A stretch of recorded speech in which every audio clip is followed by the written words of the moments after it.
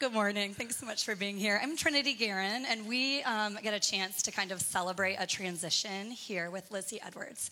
So these are for you. I'm not going to hold these the whole time. Yes. Awesome. Lizzie has been serving as our kids director for the last year here, and is now moving on to be doing full-time ministry with Bridges through Cru and loving on international students and sharing Jesus with them. So we're very excited for that transition, but we want to thank her for her time here. And Lizzie has been such a I feel like, Lizzie, you have been such a positive, you always just presume the best in people, which I appreciate. You're up for anything and trying new things. You're very diligent and gets things done like fast, which I love. And you have such a great heart for this body, parents, people, every person, but especially our kiddos. And we are so thankful for the time and the love and the prayer that you spent on them. And so Steve is going to pray for you as we kind of launch you into your next year. Thanks. Father, we are so used to having to say goodbye, that being in a college town, everyone leaves us. And I am so grateful that Lizzie and Eli are staying. I'm grateful that we get to be with them years more, but we're also grateful for the sacrifice she's put in this year. The phone call after phone call, trying to fill this classroom or that teacher spot, and making sure that our kids have real things to learn about, that this isn't babysitting, but that we have an opportunity to help young ones even understand our Lord, and the care and the attention she's given it. Father, thank you for her faithfulness. Thank you for the growth we got to see in her this year, being in the office with her. And Father, I ask that in the years to come here with Bridges and whatever you'd have her do, that you would give her fruit, and that you would give her much success with you, and that her heart will continue to grow up into you, and you do great things through her and through Eli. And we're just so grateful. Thank you. Amen. Thanks so much, kiddo. Thanks. All right.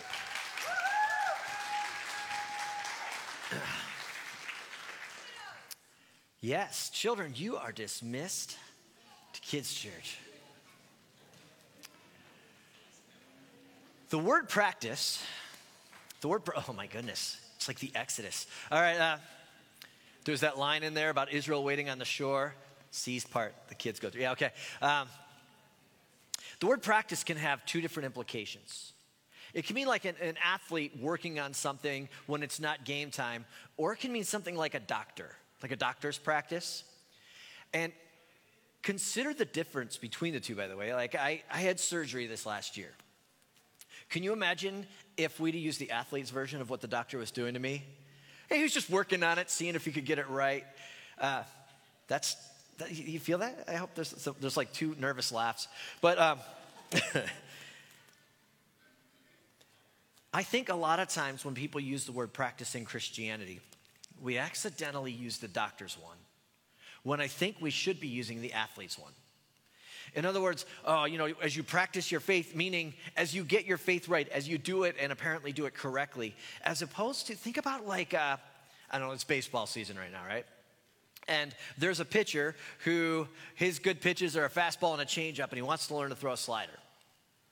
Now, I want you to imagine the same pitcher just rolls out on game day and works on the seam. And one of the other pitchers said that, you need to come over and hand it a little bit differently. And so he just decides, batter number one, he's going to try his new pitch that he has not practiced. Because, it's game time. I'm going to practice. This would, of course, work crazily, right? That we're hoping, as a matter of fact, if it's any real athlete, by the time they trot out that thing on the field, they have done it over and over and over. They've tried it out. And the beauty of practice, of course, means if they fail, it doesn't really matter. In other words, they go to that bullpen pitching mound where no one's looking, and the other baseball players are out doing their baseball-y things, and they try their first slider, and it's in the dirt, and their second slider's in the dirt, and the third one, if there would have been a batter, would have hit him in the head. And eventually, they start to hone this pitch in until they know exactly what's going to happen. The whole point of this train series, and last week was Mother's Day, and then the 2 weeks before, we've been looking at the idea that Christianity is an athlete's practice. It is not a thing that you just go out and do. It is a thing that you practice and become. And we've looked at practice in a couple ways. So just reviewing really really briefly where we've gone. We've been using the Great Commission. This is the last thing that Jesus says in the book of Matthew. And what he does with this passage is he sort of benights the apostles to go and build his church. As you recall, Jesus he's crucified and he's resurrected and he's about to leave them and ascend to heaven, and he's entrusting the church to them. And he says to them, all authority in heaven and earth has been given to me. That means he's king over everything, and he's looking to make a kingdom of people who are practicing heaven's ways. A kingdom of people who are practicing being like him. So he says, go therefore and make disciples. A disciple is somebody who follows somebody. And so if I want to be a disciple of some famous person, I'm going to look and go, oh, that famous person, they have the life I want. Maybe they're rich, and I want to be a disciple of their richness. Maybe it's how they dress. Was the Steve Jobs, the Apple guy, always wearing the mock? I've been thinking about going Steve Jobs. I'm going to be a disciple of Steve Jobs. I'm going to go black mock turtle. I'm not going to do that. A disciple's somebody who saw somebody who has the life and says, that's the life right there, I want it. And they copy him, and he says, go and make disciples. He's saying of himself.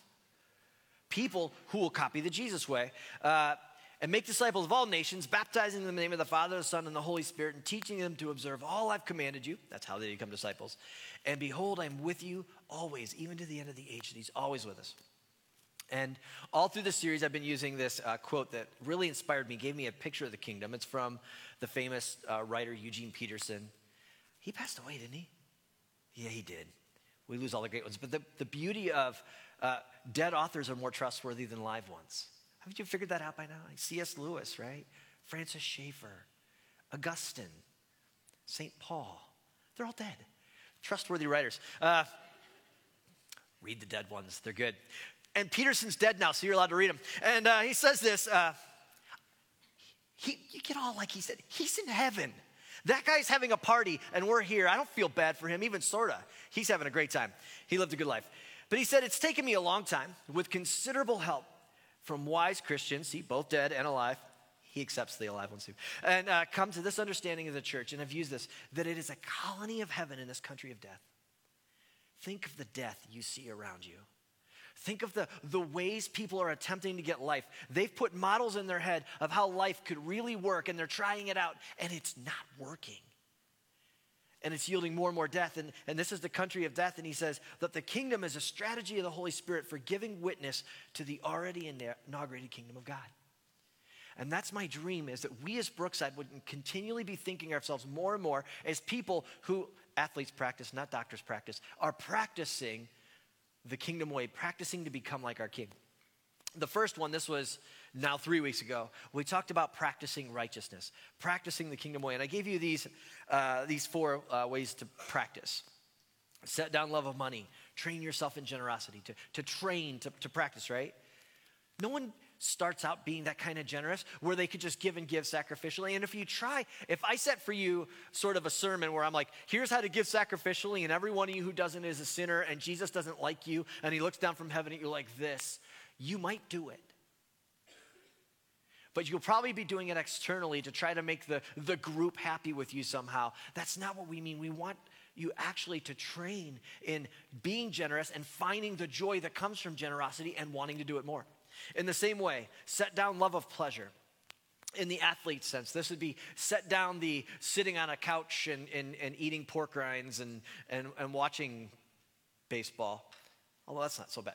But watching others do it and the love of doing nothing and watching others do it. And instead, train yourselves to love well-being. Set down the love of prestige. This is huge. Anytime you're in a group like this, there's this inner voice that begins the monologue that says, why am I not important here? When am I going to, what's my position? And it immediately begins to play because our hearts are looking for an identity. We used that phrase 2 weeks ago, salvation through validation. Or actually, that was last week, the Mother's Day sermon.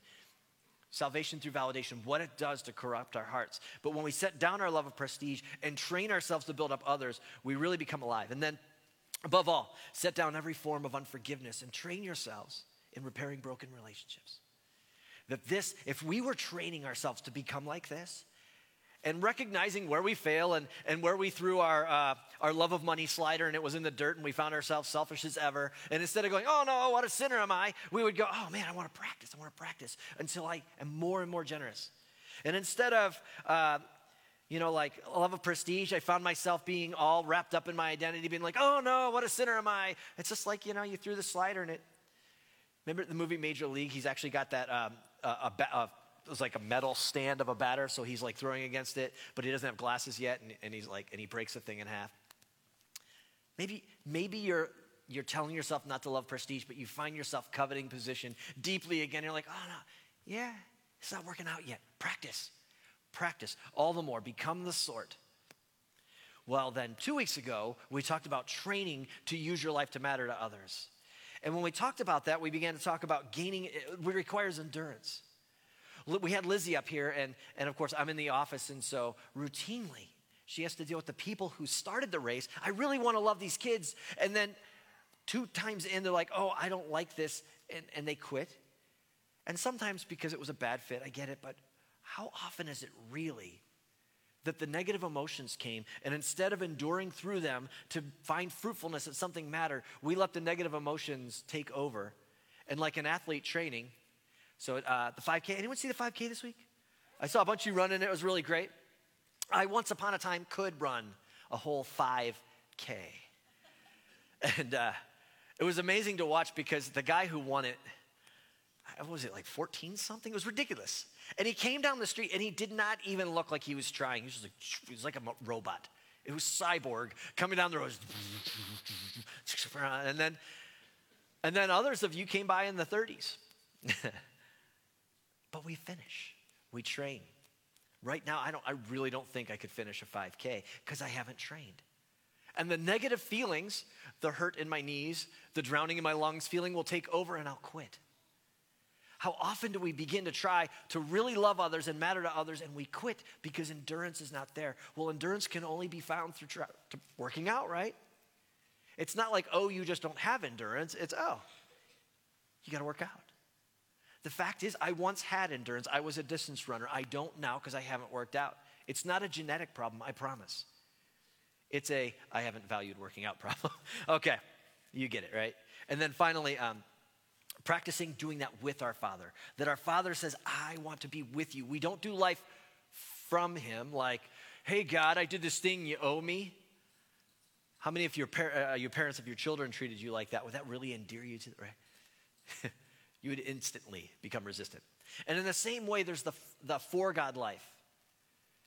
I've often told this story, but a number of years ago, I was fixing a guy's brakes, and it was in my driveway, and my little 2-year-old son, Danny, he's 14 now, but he was 2 at the time, comes like crawling onto my lap. He wanted to get in there and help.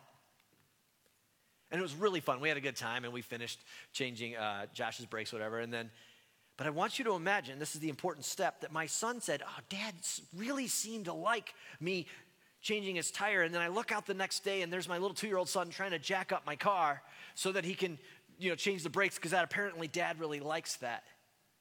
Our Father wants us with him. It's his great joy. The for God life says, God, apparently you'll be happy with me when I've done something for you. No, he's happy when you're doing it with him. The with God life, the training orientation, the gift-giving life, we talked about these things. Well, I want to dive into today, because here's the deal. We talked about it. It's the monsoon season is almost over. Apparently it's supposed to rain today. But soon, I promise, the sun will shine regularly. And it's going to be great. And there's this season in the Bowling Green life where our doors open up and people are outside and we're with people all the time. And it's our dream that we he didn't just say, go be, he said, all authority has been given to me. Now go be disciples to all the nations. No, he says, go make disciples of all the nations. How can we be training to make disciples? So I'm picking up a passage. This is from 2 Corinthians. This is the Apostle Paul writing to the city of Corinth, and he's explaining to them his strategy for reaching out to people. So the we in this case is he and the people who are working with him. But check out how he sees the ministry life and what he's beckoning us to join. It begins with the word for. I hate starting with conjunctions like this because before what? What was going on before? But the whole stinking book's written that way. It's just like this big run-on thought, and so I have to go back to chapter 1. So I apologize for picking up in the middle, but we'll pick up at a good spot. For if we're beside ourselves, it's for God. And if we're in our right mind, it's for you. In other words, he's talking about his wanting to reach out to people and help them understand Christ.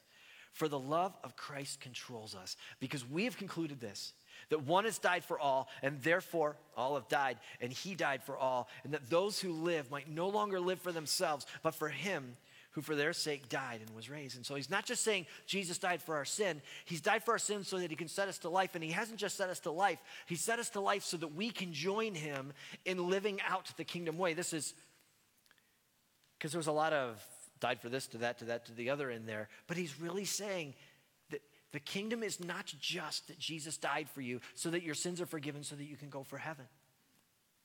Which, by the way, that's pretty awesome all by itself. It really is awesome all by itself that Jesus would have died to forgive your sins, that to as many as received him, that he gave them the right to become the sons of God. But there's more to it than that. He actually wanted to set you to life so that you can enjoy heaven's way, so that you can be alive, and so that through that life, you can be changing the world. And so moving on, he says this.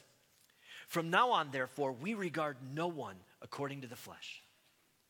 Think about how your flesh regards people. It says, how can they help me? What can they do for me? How can I network them? Think about the idea of networking people. I'm trying to pull together enough people that I can get what I need from as many people as possible. Now, I don't think networking is necessarily a bad idea, but when we regard people according to the flesh, the question we ask is, how can I get what I need? But he goes on and says this. Even though we once regarded Christ according to the flesh, in other words, we looked at him like something that we would just use for ourselves, we regard him thus no longer. Therefore, if anyone's in Christ, he's a new creation. The old has passed away, and behold, the new has come. When you hear that verse, anyone who's in Christ is a new creature. You've been made alive with Christ. You've been forgiven in Christ. You've been given his Holy Spirit. There's so many things that has happened. But notice that the operational statement in that was that how we see people. The new creation isn't just, oh man, I love being forgiven. It's, I now have a way to look at people through heaven's eyes. I no longer see broken people as, ew. I see broken people as, can their love of Christ go there? And I no longer see successful people as people who think they're awesome. I see people who also could use the love of Christ. And I no longer see people who are different than me as different than me, and they might make me lose my place. I see people as different than me as somebody who has the opportunity to be loved by Christ. Every single one. What about the sinners? What about the really weird ones? Pick your political orientation, blue or red. What about the ones who are the other kind? What about the ones who are the other kind? Do you want to see them as unloved by Christ, or do you want to join Paul in seeing them according to the Spirit? And if that's the case, moving on, he says this. All this is from God, who through Christ reconciled to us. Reconciled means if you have a relationship that's broken, you fix it. A king can reconcile an exiled citizen to himself, and of course, you can reconcile your relationships. But I like the king one because we were alienated from God. God, who is king over everything, allowed us to join him in this creation, and he created us for it. And Adam and Eve looked at God and said, you know what? I don't care about your kingship. I will be king over me. I will do what I want. And that's what our brokenness does. And he says that through Christ, we are brought back to the God who we rebelled against. He reconciled us to himself and gave us the ministry of reconciliation, and then taught us how we could reconcile others to him. That is, in Christ, God was reconciling the world to himself, not counting their trespasses against them, and entrusting to us the message of reconciliation. And he's going to talk more about it on this next page, so we'll go here. Therefore, we are ambassadors for Christ, God making his appeal through us. And we implore you on behalf of Christ, be reconciled to God. Sorry, my eyes jumped up back to the ambassadors bit. But I'm reading and already thinking about the next thing. That's pathetic. All right. For our sake, he made him to be sin who knew no sin, so that in him we might become the righteousness of Christ. Once again, the cross does not just forgive us our sins. It makes us the righteousness of Christ so that we can be, what's that word at the top? Ambassadors. Think about what an ambassador does. We have the ambassador of the U.S. to Myanmar and to England or wherever. An ambassador goes and represents their home. They live in another country, but they represent their home country. And from the beginning, the Christians saw themselves as citizens of heaven who are living as strangers and aliens in some foreign land like the United States. How many of you guys have ever had a chance to travel overseas? Anyone, right? When you go there, you probably get a chance to realize how deeply American you really are. And sometimes you got to work on it. Like we'd be in places and they'd be like, hey, just so you know, Americans tend to be really loud on the bus. Talk softly. And then you'd catch it. You'd be the Americans on the bus and everyone would be talking like this. And the Americans would be talking and oh my gosh, we're doing it. I like American food. Made some hamburgers yesterday. They were amazing. My mom cooks English food. English food has been made slightly better by the fact that other people have imported decent food. But if you have just English food, it's so bad. And when I've had to go to England, because I've got family there, they made terrible food. Because it wasn't American. Where's my fries? Where's my burger, right? I am very tempted to think of myself as an American who's a Christian. I love a red, white, and blue Jesus if I'm not really careful. But the fact is, I am beckoned by Christ to be a citizen of heaven and heaven alone, who is a stranger in this strange land. And I don't need to worry about the kingdom of the United States because I have a kingdom that is the one that is my preoccupation. I'm an ambassador of that one. And the Bible says that he's making his appeal through us. So here's what I want to spend the rest of the time doing. I want to get suddenly very practical. And I'll tell you what. Most of us as Christians know that Christianity, well practiced, is going to help people outside the faith see Christ.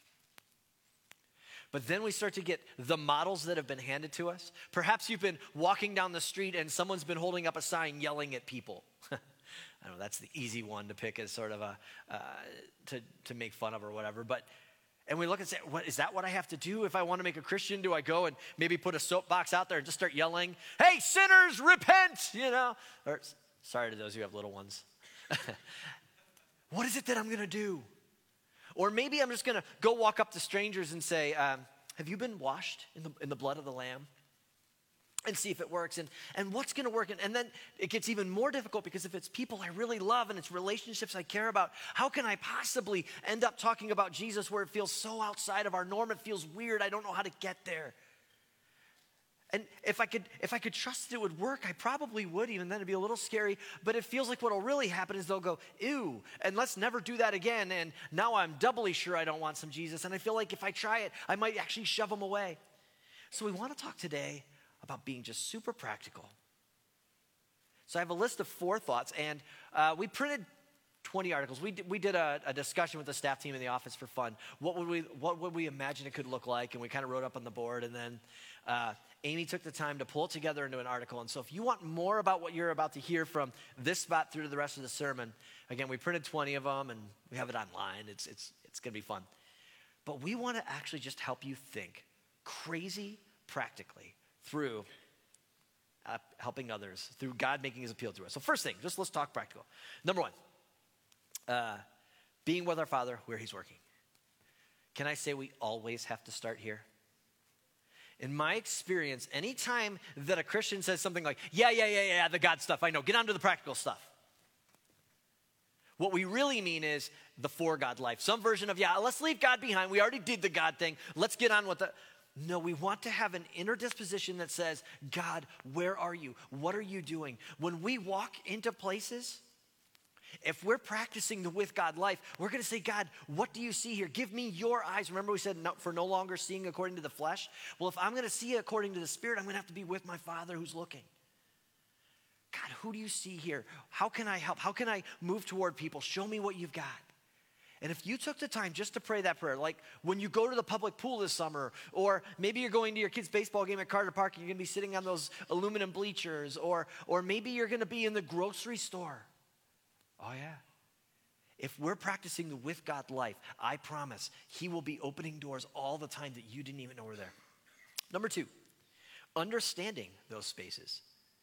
So there's this idea that spaces happen more or less intimately, right? So just walking through, we're going to start with third spaces. So third spaces would be the places where they're not your deliberate being there. Here's what I mean. I use the grocery store. I usually go to Kroger. It's the closest to my house. And I'm going into Kroger, and if I'm not careful, I'm going to be tunnel vision. I've got my list, and I'm going to tunnel vision my way through the store. And I've actually had people say, I saw that person in Kroger, and they didn't even say hi to me. it probably wasn't because they looked at you and said, do I enjoy that person and desire to say hi to them? I don't. I'm going to hope that I don't have to. It's not that at all. They were on a mission. Where's the broccoli? Where's the broccoli? I'm never buying the broccoli ever, by the way. Okay, all right. It sometimes ends up in my house. I don't know how it got there because it's broccoli. All right. So third spaces, grocery stores, the pool. In other words, you went there to do something, but if you've been practicing the with God life, things will happen there. But there's a move in toward the center, and this is what we call second spaces. Hey, let's get together for coffee. I'm cooking out in my backyard and say to my neighbor, hey, you guys want to cook out with us? They're not so intimate as in my home at my dinner table or something like that, but there's spaces that are designed for us to meet. I put book clubs because Sandy has been in a book club with a bunch of friends for a number of years, and it's just people from all about, and Amy invited her, and Amy's mom did. Was it your mom who started it? Her aunt who started it. Yeah. Annette? There you go, it's Annette. And I like Annette. She used to work here at BG. And so notice, this is why it's important. What I just did there. I like Annette. When she worked at BG, through Annette, I also met other people. And because I would see her on campus and say hi to her, because of a book club, you see what it did? It began to connect people together. Second spaces are the next move in, but then there's first spaces.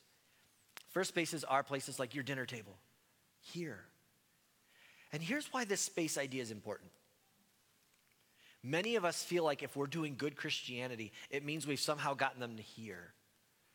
But imagine you just got introduced to someone at a baseball game, and you say to them, hey, you want to come to Brookside on Sunday? For many of us, that feels like a gargantuan leap, right?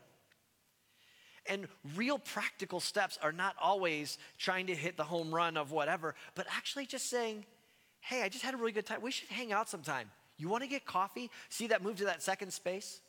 That's why this is here, because the nature of spaces is such that if you're thinking about it and your social sense is saying, this feels like a terrible idea, it's not always right because it also has fear, but pay attention to it because it might be saying, you're just trying too hard. Just care about people. Well, let's talk then about social skills, because here's the next one.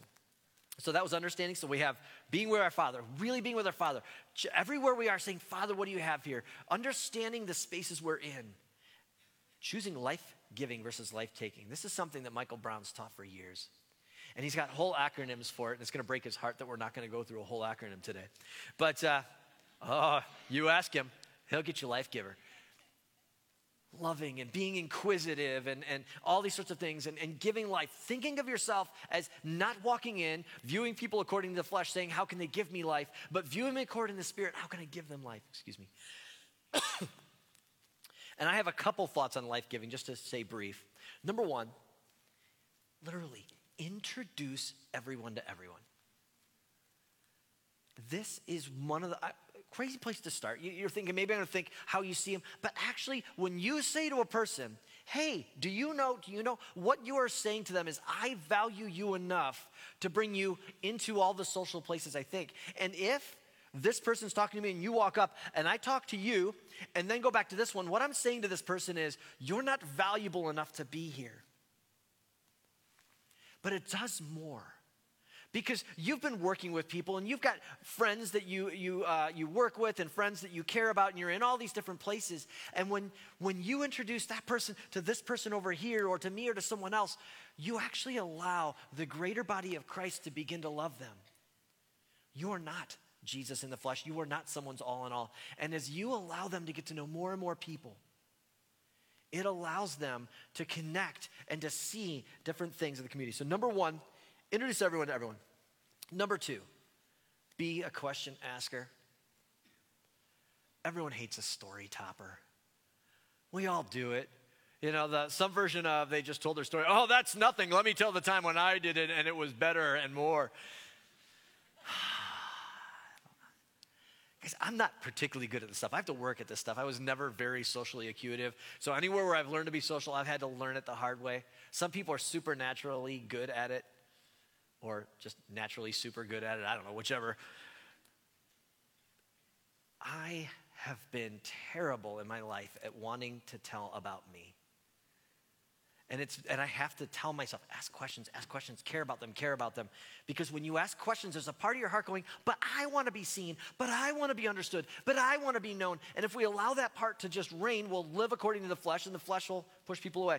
Number 3 here, make people feel awesome about themselves. Here's another lesson I have had to learn the hard way.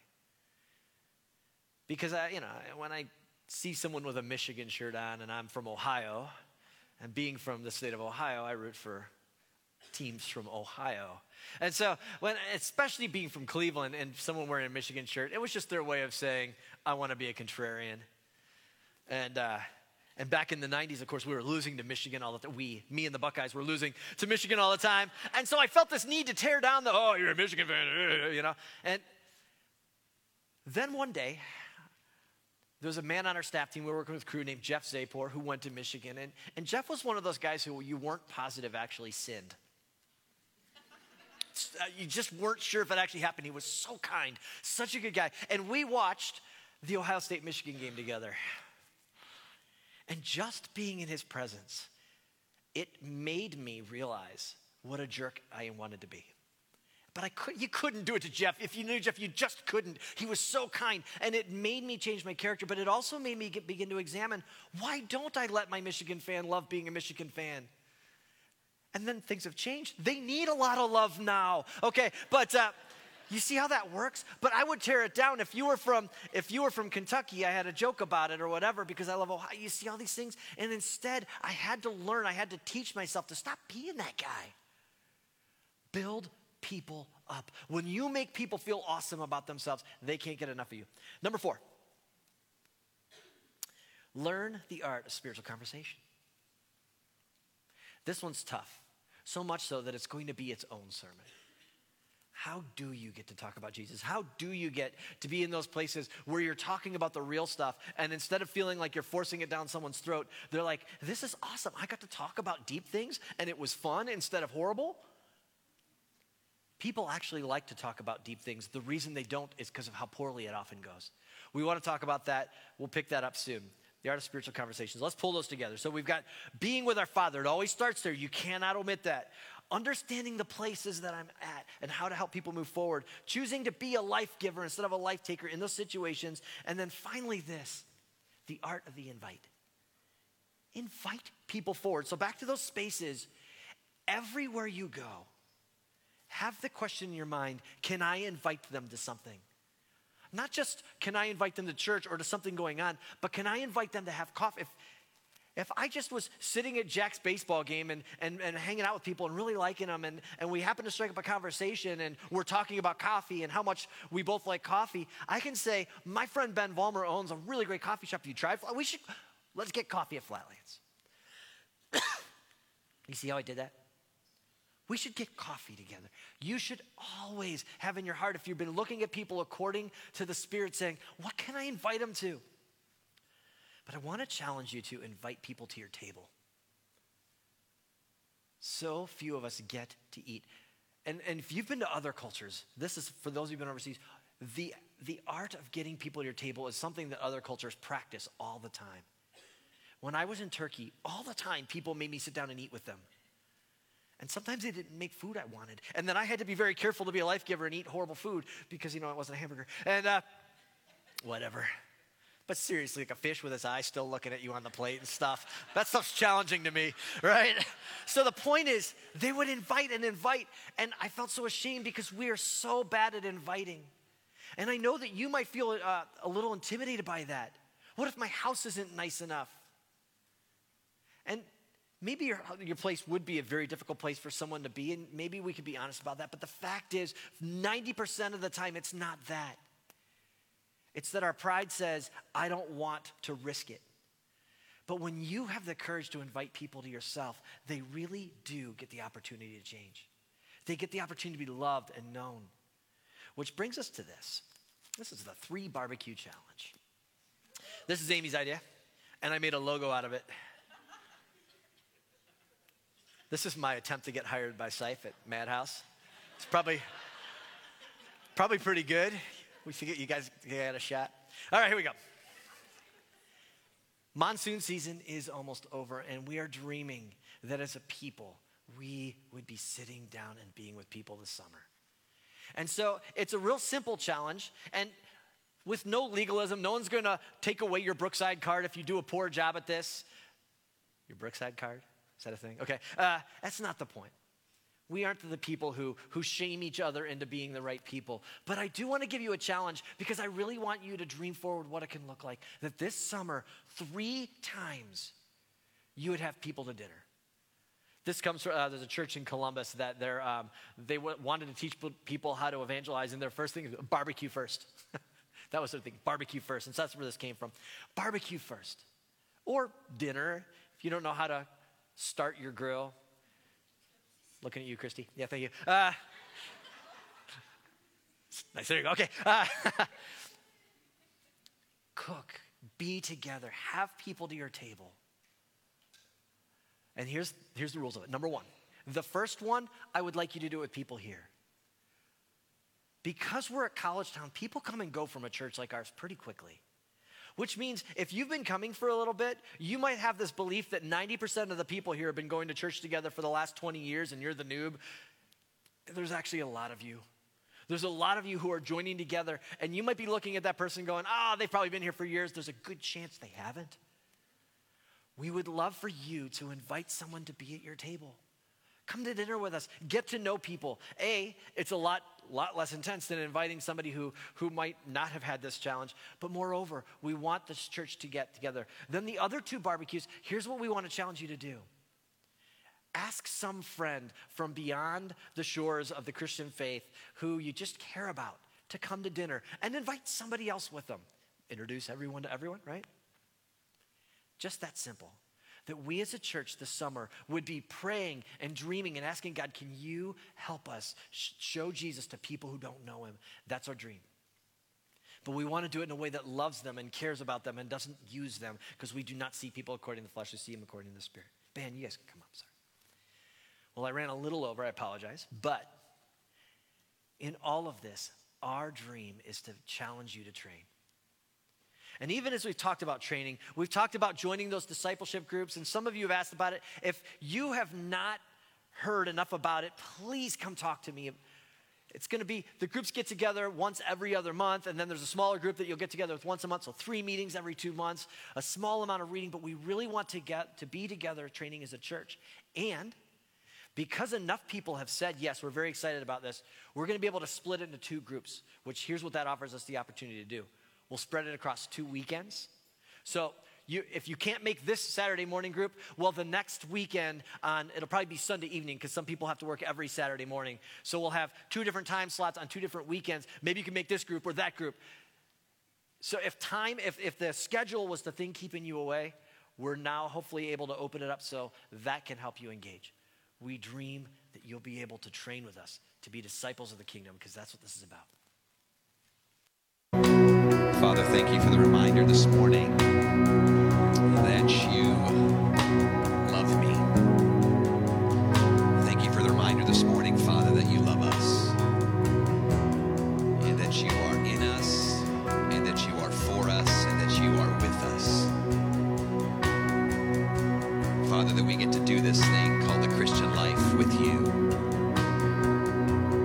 every step of the way, and I pray that we would not keep this message or this life a secret within these walls, but that we would share with everyone we know across our community and in these spaces and these places that we belong. And Father, that we would truly be the salt of the earth and the light on a hill. Father, that as we are filled with your Holy Spirit, that our cups would not be empty, but we would pour out to everyone around us with a heart that is pure and holy and other-centered, that we would be life givers, as Steve talked about. Father, that is your passion, and I pray that that would become our devotion to you and to this call, this mission that you have allowed us to be a part of here in Bowling Green and beyond. Thank you for this amazing hour together, just great, passionate love for us, that we would feel empowered and inspired to go forth and do, and to speak and to love. Father, thank you for this morning. Thank you for the reminder, and thank you that you love us so deeply and that we belong with you. It is a privilege to be a part of your family, Father, and we worship you today, and we acknowledge our great love and affection for you. Thank you. Our hearts are full of gratitude. Thank you, Lord Jesus, for the life that we have. And we pray this in your name. Amen. Well, again, Brookside, thank you for being with us today. And for those of you who are visiting and are guests with us, just one quick announcement as we go from here. Rumor has it there's a special ladies' night at the Seiferts on Tuesday, May 28th from 7 to 9 p.m. So make sure if you are a lady here or you know of ladies, feel free to be a part of this experience at the Seiferts home, and there'll be more information. Michael, what if I'm over 40? Aaron, great question. If you're over 40, you're still incredibly, incredibly young, and you are more than welcome to attend the Seifert women's gathering over the Seifert's house, the fireside chat. So, great question. Thank you for the interruption and the clarification. Wait, one more. What if I'm a college student? For sure, if you are a college student, you're also a lady, and you are welcome to be a part of that. Okay, thank you. So probably from the teenage years. I'm sorry. One more thing. What if I'm in high school? High school women, yes. High school girls, women, yes, are also invited, as well as college, and all the way into the very, very oldest of 90 and 100 years old, right?